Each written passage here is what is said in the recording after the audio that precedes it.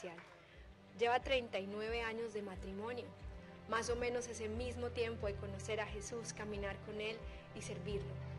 Ella es consejera, ella es coach de vida, ella es teóloga, ella es pastora, directora del Centro de Formación y Liderazgo para la región Antioquia-Chocó, representante de la mujer y su significado, fundadora del movimiento de mujeres, de jóvenes.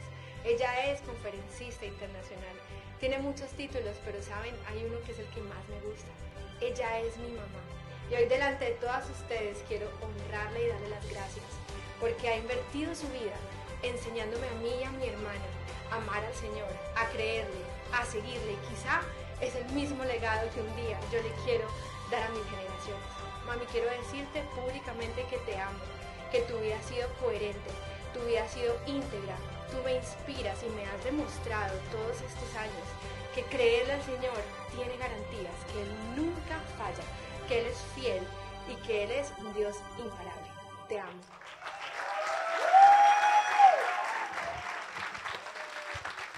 Muy buenos días, muchas gracias.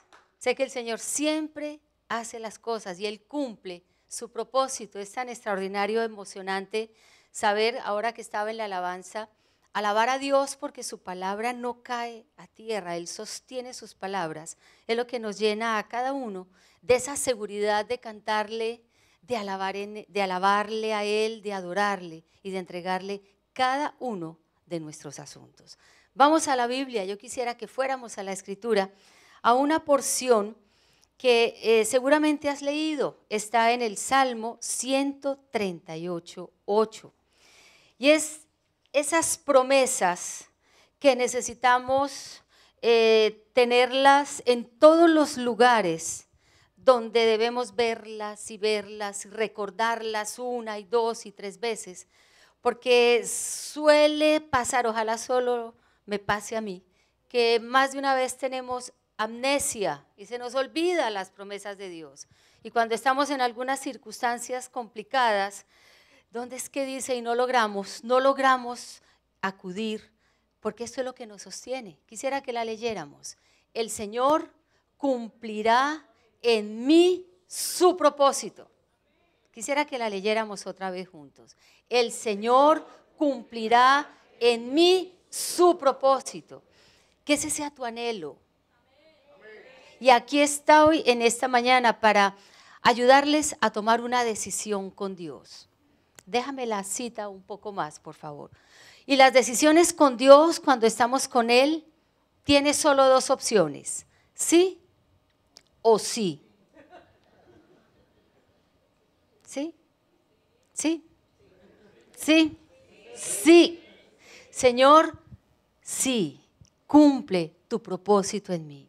Porque tu gran amor, sigan por favor, perdura para siempre. Es un amor capaz de cubrir multitud de errores. Es un amor capaz de estar con nosotros en cualquier circunstancia. Es un amor que sustenta, que sostiene, que acepta, que perdona, que sana, que consuela, que provee. ¿Qué más? Que da seguridad, que libera.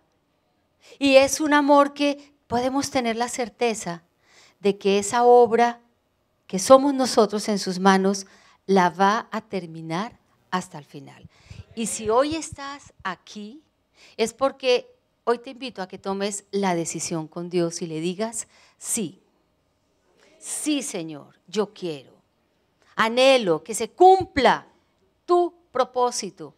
Y en medio de las circunstancias, estas promesas como estas, te sacan rápido de la situación. Y aunque el problema va a estar junto y vamos a sentirnos abrumados, no nos va a dominar.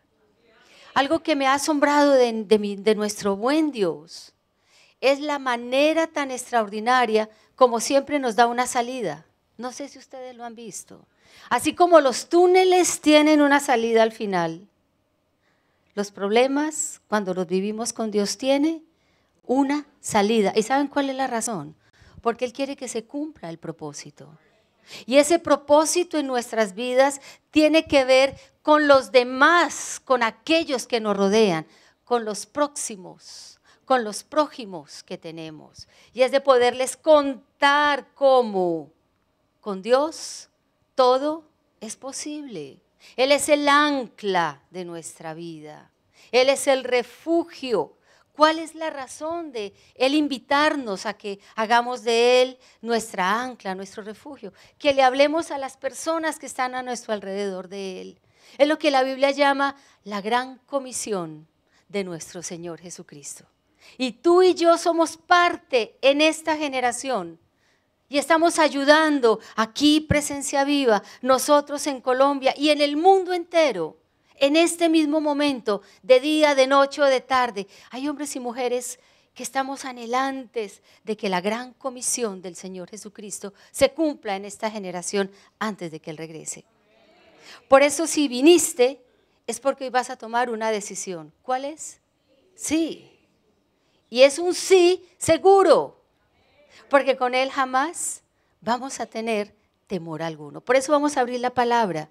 Vamos a ir a la Biblia para que a la luz de lo que dice nuestro buen Dios, tú puedas levantar las manos y ser de ese grupo de hombres y mujeres a nivel mundial que le decimos, sí, Señor, yo quiero ser parte.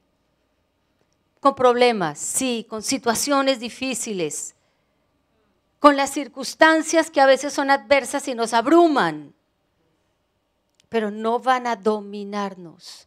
Hay una oración del rey David que más de una vez la hago por mí misma y he aprendido a hacerla aún delante del espejo.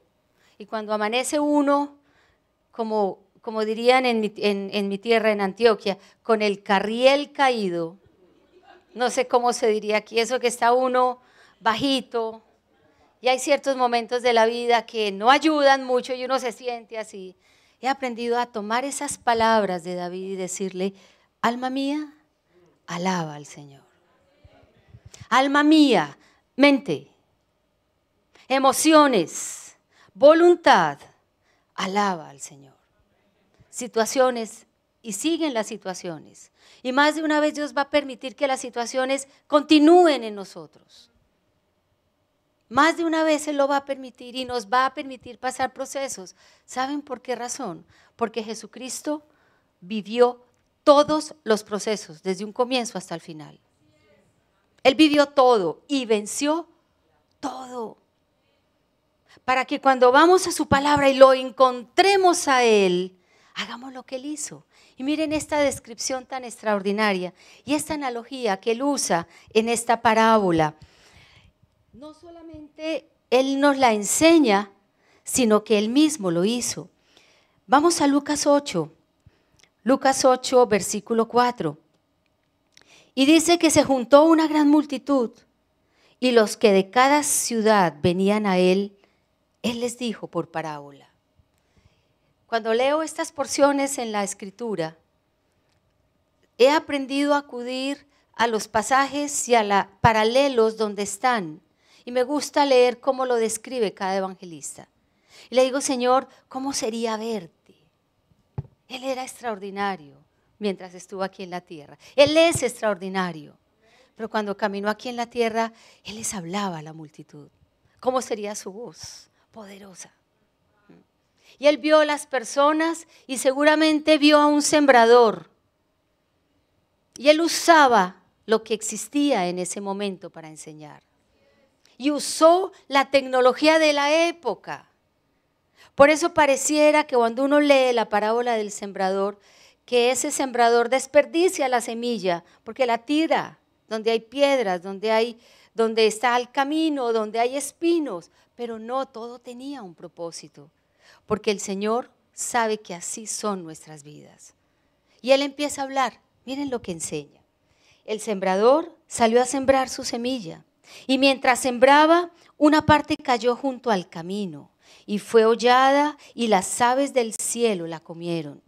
Otra parte cayó sobre la piedra y nacida se secó porque no tenía humedad. Otra parte cayó entre espinos y los espinos que nacieron juntamente con ella la ahogaron. Y otra parte cayó en buena tierra y nació y llevó fruto a 100 por uno. Hablando estas cosas decía a gran voz, El que tiene oídos para oír, oiga. La reunión anterior les hice esta misma pregunta. ¿Cómo estás? ¿Si estás oyendo? ¿Si oyes lo que el Señor te dice? Porque más de una vez estamos tan llenos de nuestros pensamientos, de nuestros anhelos, de que las circunstancias se cumplan como yo quiero, Señor, de que mi propósito se cumpla, que cuando Él me habla, no oigo, porque ¿qué quiero oír? Lo que yo quisiera, que me digan, por favor, pastor, hábleme lo que yo quiero, y si no es, no, el Señor no me habló. Y venimos cada domingo y nos encontramos en cada grupo de conexión y en cada reunión buscando escuchar lo que yo quiero. Hoy quiero invitarte a que aprendas a escuchar lo que Él dice, para que su propósito se cumpla y nuestras mentes y corazones se puedan abrir. Hay una expresión extraordinaria en la Biblia, a mí me apasiona, y es pensar que tenemos vida eterna. ¿Ustedes se imaginan eso? Vida eterna. Es una perspectiva, una capacidad de vivir esta temporalidad de una manera distinta. Y Jesús lo sabía. Y por eso les dice, miren muchachos, 12 hombres caminando con Él. Ese grupo de mujeres que lo acompañaban en cada uno de los pueblos donde hablaban del Evangelio. Les decían, venga, les cuento yo cómo me siento. Yo soy el sembrador. Y yo quiero que ustedes sean los sembradores también. Y les va a pasar esto. Y empieza a explicarles. Algunas veces, como en el pueblo palestino, como siembran, así les va a pasar a ustedes. La costumbre es agarrar las semillas y bolearlas, lanzarlas por ese camino que las personas de una manera natural iban formando. Por ese camino iba a pasar el arado. Otras semillas las lanzaban donde había piedras, porque es rocoso. Otros caían en espinos, pero llega una y le afirma, pero hay una tierra que es la buena. Y es la que hoy yo quiero invitarte, tú elijas ser, independiente de la circunstancia que estés viviendo. Que tú le digas hoy, Dios, yo quiero ser una buena tierra. Sí quiero ser una buena tierra. Yo no te estoy preguntando que si quisiera ser, no. Yo te suplico, elige ser una buena tierra. Con Él no hay otra opción, sí o sí. Porque cuando sucede, pasan cosas. Como le pasan a aquellos que no lo hacen y eligen permitir que la semilla caiga en sus vidas al camino. Muy bonitas las palabras, me gustó, muy interesante. ¿De qué hablaron? No sé, pero fue muy bonito. ¿Pero qué te quedó? No sé, pero habló también. Me gustó la voz, la canción, ¿pero qué te quedó? No sé, pero fue muy bonito. Como es bonito escuchar otro tipo de pensamientos, de filosofías, y volvemos nuestra vida un pan con chicle. ¿Alguna vez has probado un pan con chicle? Pero más de una vez así es tu creencia, como un pan con chicle. Cuando vienen las circunstancias que forman parte de la vida, con razón sentimos que se nos acaba el mundo. Y no comprendemos el propósito que Dios tiene. Hay otros que cae la semilla en piedra y de pronto logra la semillita bajar a la tierra y sale la plantita. Pero cualquier circunstancia, un viento fuerte, hace que esta plantica muera. No hay raíces, no hay compromiso. El Señor te ha mencionado más de una vez, porque así lo ha hecho conmigo, que hagamos algo, que perdonemos, que no mintamos, que lo pongamos en primer lugar, que le sirvamos. Sí, Señor, qué emoción. Amén, Señor. Pero llega el momento y la oportunidad y no lo hacemos. Hay otra tierra, dice Jesús, que es la de espinos. ¡Wow! Cuando el Señor bendice, bendice, ¿sí se han dado cuenta?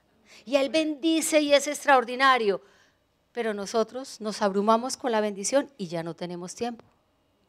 Es que estoy tan ocupado, es que no puedo, es que déjame, yo lo pienso cuando tenga un ratico, sí me queda tiempo. Y esa semilla no crece. Pero hay una tierra que elige y dice sí. Esa buena tierra, y vamos a leer, antes de seguir adelante, en Lucas capítulo 8, el versículo 11 de esta porción de la Escritura. Y vamos a encontrar allí la descripción de cuál es la semilla. ¿Cuál es la semilla? La palabra de Dios. La palabra de Dios. En el único lugar donde tú vas a encontrar testimonio, salvación, palabras de vida eterna, consuelo, es en este libro. Por eso yo te quiero invitar, como hablábamos en la reunión anterior, Jesucristo no es un clic en tu teléfono. Yo sé que tú la tienes en tu celular. Sé que lees cuando tienes 5 minutos y abres y aparece la porción. La seleccionas, la copias y la pones en tu libreta de notas. Ya leíste la palabra de Dios. Y estás convencido y convencida. Lo hiciste, claro que la leíste. Pero es que esto es una semilla que demanda humedad. Y esa humedad tiene que ver con tu fe, con tu compromiso. Por eso dice el versículo 15 de esta porción, que la que cayó en buena tierra son los que con corazón bueno y recto retienen la palabra oída y dan fruto con perseverancia. Pero la parte que cayó en buen terreno son los que oyen la palabra con corazón noble. Qué linda esta versión. Con humildad, con disposición. Cuando uno piensa en Jesús, cuando uno piensa en esos años que Él caminó por esta tierra y todo lo que vivió, todo lo que sintió, y lo encuentras en su palabra, vas a descubrir el secreto para la vida. Cuando tú haces exactamente lo que Él te dice que hagas, exactamente lo que Él te dice, vas a lograr lo que Él hizo.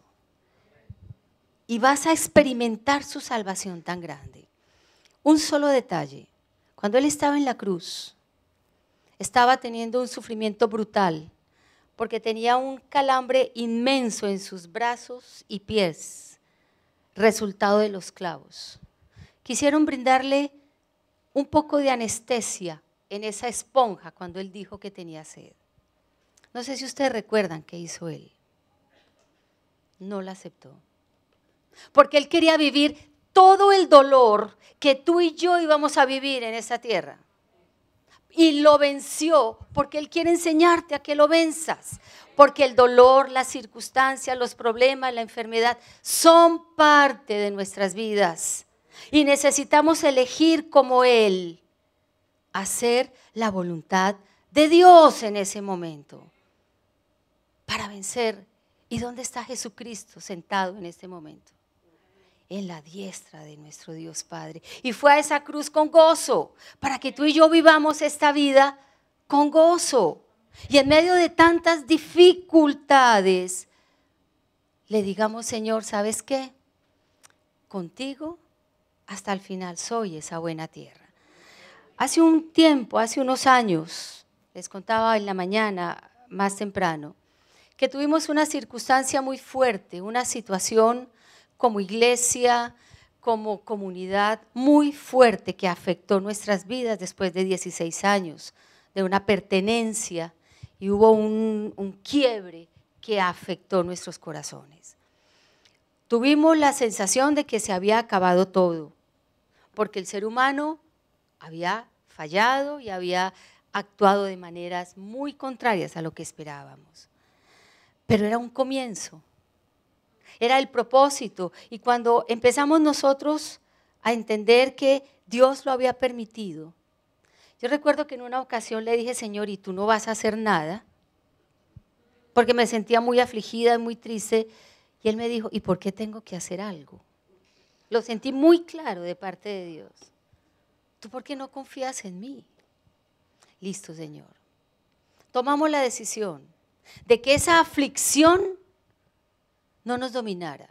La aflicción tiende a eso, a robarnos la seguridad que Dios nos dio.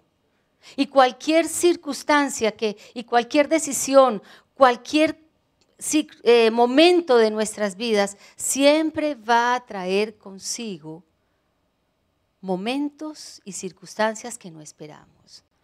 Y empezamos a creer con mi esposo, empezamos a confiar y empezamos a hacer lo que sabíamos hacer. Nos acordamos de Pedro, no tengo ni oro ni plata, pero lo que tengo te doy. En el nombre de Jesús, levántate y anda. Y empezamos a hablar de Jesús. Empezamos a decirle, Señor, queremos ser parte de la gran comisión en esta generación. Y vamos a seguir hablando de ti. Vamos a seguir hablando de ti, Señor, y vamos a hacer lo que tú nos permitas hacer.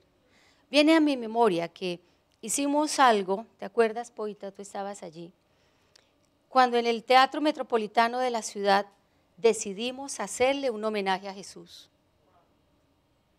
Y nos miraron muy extrañados, pero hombres y mujeres como ustedes, que eligieron también en aquella época ser buena tierra, dijeron, los apoyamos y vamos a hacerle un homenaje a Jesús. Y nos metimos por la prensa. Ahí Poita empezó a hacer sus primeros esos momentos de televisión, de radio, y empezamos a convocar a la gente, invitamos al alcalde, a todas las personalidades. Vamos a hacerle un homenaje a Jesús. El Señor llenó ese teatro y dimos testimonio. Y hombres como ustedes se atrevieron a decir, hemos creído y aquí estamos. Queremos compartir de lo que Dios ha hecho en nuestras vidas. Y empezó un mover maravilloso. Y de no tener nada, Dios empezó a dar. Y fueron hombres y mujeres que en sus distintos lugares empezaron a irradiar la presencia viva, ¿les suena familiar? La presencia viva de Dios. ¿Qué es lo que ustedes en esta hermosa iglesia están aprendiendo? Presencia viva no es el nombre. La presencia viva de Dios es en tu vida y es donde en ese lugar se debe evidenciar. Donde tú estás, Dios te ha puesto con un propósito. Tu carrera tiene un propósito, tu trabajo tiene un propósito. El que tengas mucho tiene un propósito. El que no tengas tanto también tiene un propósito. Porque en todo eso está Él manifestándose.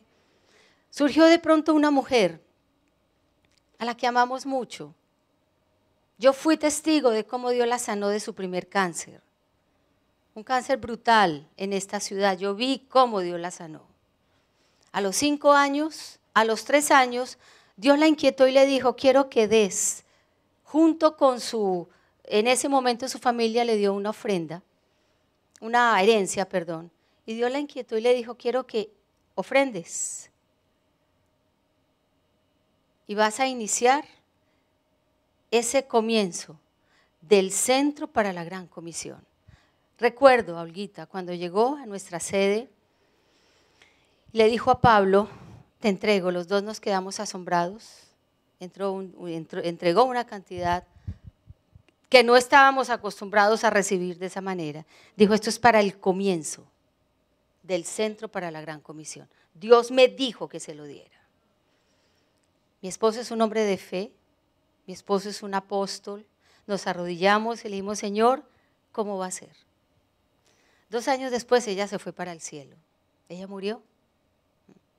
Y ese día antes de morir llegué a mi casa y le dije, Señor, ¿te la vas a llevar? Y me dijo, ¿y qué si decido que sí? A los 2 días murió. Pero eso que ella hizo, ese legado, continuó, a tal punto de que estamos en este momento a puertas de hacer realidad el Centro para la Gran Comisión. Ha sido años de muchas luchas. Nadie nos dijo que iba a ser fácil. ¿Alguno ha encontrado en la escritura que iba a ser que es fácil la circunstancia? No. Jamás nos imaginamos tantas vueltas que hay que hacer con el César para este tipo de negociaciones. Pero lo que nos tiene asombrado es cómo Dios levantó a hombres y mujeres como ustedes en los distintos lugares que necesitábamos para hacer esta negociación. Y cuando estos hombres llegaron, los dueños de la constructora parecían un Goliat y nosotros un Davidcito. Y nos hablaban en unos términos que más de una vez yo vi llegar a Pablo con los ojos así bien abiertos diciéndome, ¿qué es todo esto? Y empezamos a creer como Goliat. Solo teníamos piedras y una honda. Pero en el nombre de nuestro buen Dios, porque así lo dice su palabra, empezamos a creer. Y estos hombres eran aterrados, porque por una parte preguntaban, por la otra parte iban a averiguar, y siempre se encontraban con discípulos que eran de Senfol. Así se llama nuestra organización, nuestra federación. Centros de Formación y Liderazgo Cristiano. Hemos entendido que hacemos discípulos de Cristo, formamos líderes para ayudar a la transformación de nuestra nación. Y ese es el anhelo del Centro para la Gran Comisión, que vayan miles de personas y conozcan a Jesús como la razón de sus vidas. Buscaban abogados en la parte del municipio y allá estaba una discípula de Senfol. Buscaban en los bancos y ahí estaba una discípula de Senfol. El que estaba representándonos, un gerente muy importante, ahí estaba un discípulo de Senfol. Y ellos nos decían, ¿ustedes quiénes son que tienen gente en todas partes? ¿Sí? Y ¿quién es el que hace eso? Es el Señor. Y Presencia Viva, ¿quién es? Que tiene gente en tantas partes. ¿Sí? ¿Quiénes son ustedes que están impactando colegios, universidades, comunidades? Están impactando esta ciudad y las otras ciudades. Es bellísimo ayer cuando escuchaba esos grupos de conexión que ya hay en varias partes de Miami. ¡Wow! Ese es el comienzo de ser parte del cumplimiento, porque Él ha prometido que Él lo va a hacer. El Señor quiere que tú y yo elijamos ser buena tierra. Es la única forma como vamos a dejar legado. La única manera es cuando tú acudes a su palabra y la lees. Usa la Biblia, lee la Biblia, come Biblia, úntate de Biblia. Lee, escucha, memoriza, medita, memoriza, oye, se me olvidó. Oír, leer, estudiar, memorizar y meditar, como los 5 deditos de tu mano. Métete en este libro y deja que esa semilla toque tu corazón para que puedas disfrutar el privilegio que hoy tengo, hijos de Dios, de ver un legado,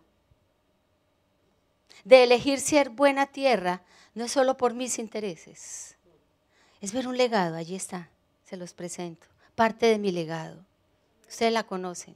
Ustedes lo conocen y las conocen a ellas porque las disfrutan más que yo. Y ver esta familia espiritual que el Señor les ha regalado me llena de tanta paz. Y me voy con esa seguridad y esa gratitud de que uno no tiene hijos para uno. Los hijos son para el Señor. Y escucharlos a ellos que aman a Dios es esa respuesta de generación a generación que nos permite ver su gloria. Dios quiere que hagamos grandes cosas. Yo quisiera mostrarles cómo va a quedar esa sede hermosa que Dios nos va a dar el otro año. Esta es la gran sede. La parte nuestra es esta. Esta era la sede antigua que Dios nos dio. Desde hace 20 años estamos ahorrando para comprarla y lo pudimos lograr. De aquí para allá, este es el Goliat que ellos querían apropiarse. ¿Saben? Cuando empezamos a soñar con este proyecto, teníamos una profunda preocupación y era el nombre que le iban a poner. Y orábamos y le decíamos, Dios, toma, hasta el nombre necesitamos que te encargues. Y el edificio se llama Cross. No tiene nuestro nombre, porque lo nuestro no es esto, de aquí para arriba. Esta es la parte nuestra, un gran auditorio, no tan grande como el de ustedes, de 500 personas. La visión que tenemos como centro es multiplicarnos en las comunidades, en las comunas de nuestras ciudades. En este momento estamos en 27 lugares de la ciudad de Medellín, tenemos iglesias, 25 en la ciudad de Medellín, tenemos en los municipios, los que conocen y saben, tenemos sedes, estamos en Antioquia, en la parte del Chocó, proyectándonos. Y el anhelo es que vengan hombres y mujeres, discípulos, que vengan discípulos para ser entrenados. Y si Dios nos permite, en el 2020, a mediados, vamos a tener esta parte, por allá los esperamos, están cordialmente invitados a nuestra inauguración, para que podamos disfrutar, como ustedes están disfrutando, el privilegio en este tiempo de ver un sueño cumplido. Esos no son dueños, no son sueños propios de sus pastores, son sueños de Dios, que a ti y a mí nos permite ser parte de ese sueño. Dios cumplirá su propósito en ti. Dios cumplirá su propósito en ti, en medio de lo que estás viviendo. No le tengamos temor a lo que venga. Si Dios está con nosotros, ¿quién contra nosotros? Todas estas canciones no tendrían sentido si salimos de este lugar y dejamos que se nos robe la semilla. Y sales y llegas a tu casa, a la vida real, y te aterra. No somos capaces de enfrentar. Las situaciones van a estar. Y no hay cosa más hermosa que poder ver la salida. La última reunión que se tuvo con los empresarios de la constructora fue la reunión más importante de este tiempo, porque fue el momento en que se les testificó de Jesucristo. Y ellos entendieron que esto es un negocio con Dios. Y ya llaman a Pablo y le dicen, entonces, ¿qué? ¿Vamos a orar? Vamos a orar. ¿Saben cuál es el propósito de este edificio? Que este tipo de personas lo conozcan a Él. ¿Sí? Ese es el propósito. El propósito de ese gran auditorio es que no sean ustedes los mismos los que vayan al auditorio. ¿No es cierto? El tema es que ustedes se queden afuera y los 1000 entren y se queden rodeándolos y dándole gracias a Dios hasta que el Señor tenga que hacer otro y otro. Y para el Señor es imposible hacerlo. Por eso la decisión de ser buena tierra no es otra, sino decir sí, sí, sí, sí en tus 12 años, en tus 13, en tus 20, en tus 30, en tus 40, en tus 50, en tus 90. Hasta el final de nuestros días decirle, Señor, aquí estoy, cuenta conmigo. Sí, con circunstancias. Hay alguien que no tenga problemas. Hay alguno que ya logró la fórmula para no tener problemas en el matrimonio. ¿Y hay alguien? No tener problemas con los jóvenes, con nuestros hijos. Ustedes jóvenes ya encontraron cómo no tener problemas en las relaciones, ya sabemos la fórmula. No, las circunstancias, y mientras estemos en esta tierra, van siempre a tener ese sabor. Por eso Jesucristo vino a la tierra y caminó y se puso en nuestros zapatos y venció todo, para que nada a ti y a mí nos impidiera que su propósito se cumpla en nuestras vidas. Por eso esta reflexión, con todo el corazón, quisiera que volvieras por favor a llevarme a la cita bíblica de Lucas 8:15, que quede bien grabada esta palabra, que tú puedas salir de este lugar y decirle a la vida, vida, pero, yo tengo un pero contigo, vida, yo soy buena tierra. Yo soy buena tierra, vida, te tengo un pero. No vas a dominarme. y lo que hayamos que vivir, vamos a vivir. Qué testimonio ver a esta pareja que en medio de sus luchas se están atreviendo a servir al Señor con parejas. Eso es lo que Él quiere, que tú les digas a los tuyos que conociste al Mesías. Ya se los dijiste. Yo conocí al Mesías, ven, te enseño. Vamos a orar, vamos a leer la Biblia en familia. Es tu casa, ese lugar, es ese sitio de tu trabajo donde esa palabra vas a generar esa transformación para su gloria. Pero la parte que cayó en buen terreno son los que oyen la palabra con corazón noble. Cuando estés en una reunión como estas y viene la preocupación, dile, preocupación, no. Señor, yo estoy aquí escuchando tu palabra. Nada, necesitamos levantarnos para que cada vez más esa palabra dé el fruto, porque lo que viene, hijos de Dios, para ustedes y para Presencia Viva es grandísimo, es inmenso. Yo soy testigo de que eso es real. El Señor bendice, Él quiere hacerlo. No le pidas más que te bendiga si tú ya eres bendecido. Vive como eso y dile, Señor, yo voy a retener. Hacer lo bueno es elegir lo de Dios, hijos de Dios. Eso es hacer lo bueno. Es elegir lo de Dios. Por eso te hace bueno. Y es más fácil, no es lo tuyo. Reténlo y persevera. 7 años, los felicito, desen un aplauso, porque Dios los ha mantenido aquí 7 años. Y tú que vienes hace 7 años, aplaude y celebra. Celebra porque estás perseverando, porque Dios te va a permitir ver su gloria.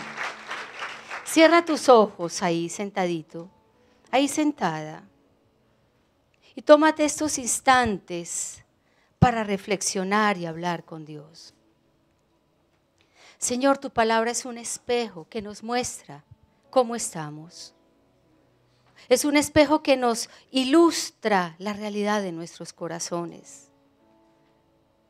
Si es necesario, nos hablas en plastilina, Señor, de una manera simple, para que comprendamos que el llamado que nos haces es hacer buena tierra.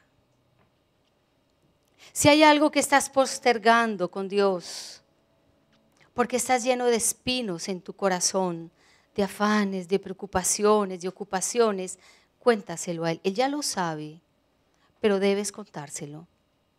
Por eso te trajo hoy a escuchar esta parábola. Él sabe que hay falta de raíz en tu corazón y estás tomando su palabra a la ligera y te lo está advirtiendo, no lo hagas. Que no salgas de aquí y sea robada lo que Dios quiere para ti.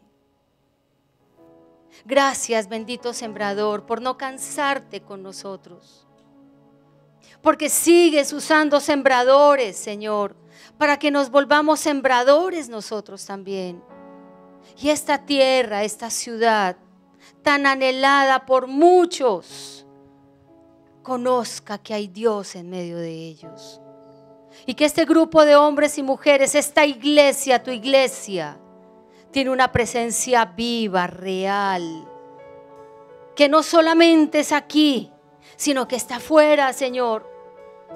Gracias por cada uno de tus hijos, tus hijas, las circunstancias que están viviendo, tú las sabes todas. Y les has dicho muchas veces que confíen en ti, Señor. Que hoy tomen esa decisión y te digan, sí, Señor, yo soy esa buena tierra para tu gloria. Si ese es tu anhelo, yo te suplico, levántate, ponte sobre tus pies, levanta tus manos y dile, Dios, yo quiero ser esa buena tierra. No quiero esperar a superar tantas cosas. No, Dios, yo quiero ya, hoy mismo, ser esa buena tierra para dar fruto, Señor, en mi familia. Piensa en tu familia que necesita escucharte hablar del Mesías que ya conociste. Piensa en tus amigos. Piensa en esas personas de tu empresa, de tu colegio, de tu universidad, que si estás ahí es porque eres respuesta de Dios a muchas peticiones que ellos tienen. Levanta tus manos y dile gracias, porque independiente de lo que sea y esté viviendo, Señor, tú eres el Dios imparable en mi vida, el Dios que no se cansa de insistirme, que confíe y que te ame.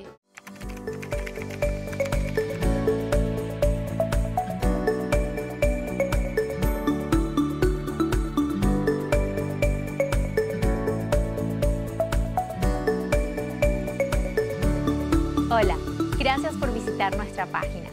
Queremos servirte a ti y a toda tu familia. Nuestro deseo es que experimentes a Dios de una manera real y descubras que el estilo de vida que Él mismo nos ofrece es garantía de transformación, balance, propósito, libertad e identidad renovada. En esta casa espiritual todos estamos en las mismas, quizás como tú, deseando vivir una vida a plenitud. Debes saber que nuestra visión es equiparte para una vida sobrenatural. Dios desea enriquecerte en todos los sentidos y solo necesita que tú te dispongas, te acerques y descubras lo que las Escrituras tienen para ti. Sí, creemos en Dios Padre, en el Hijo y el Espíritu Santo. Y una de las cosas que más disfrutamos es adorar. Tenemos 12 principios que rigen todo lo que somos y hacemos, de aplicación inmediata a la vida diaria. ¿Los quieres conocer? Continúa navegando en nuestra página para tener más información.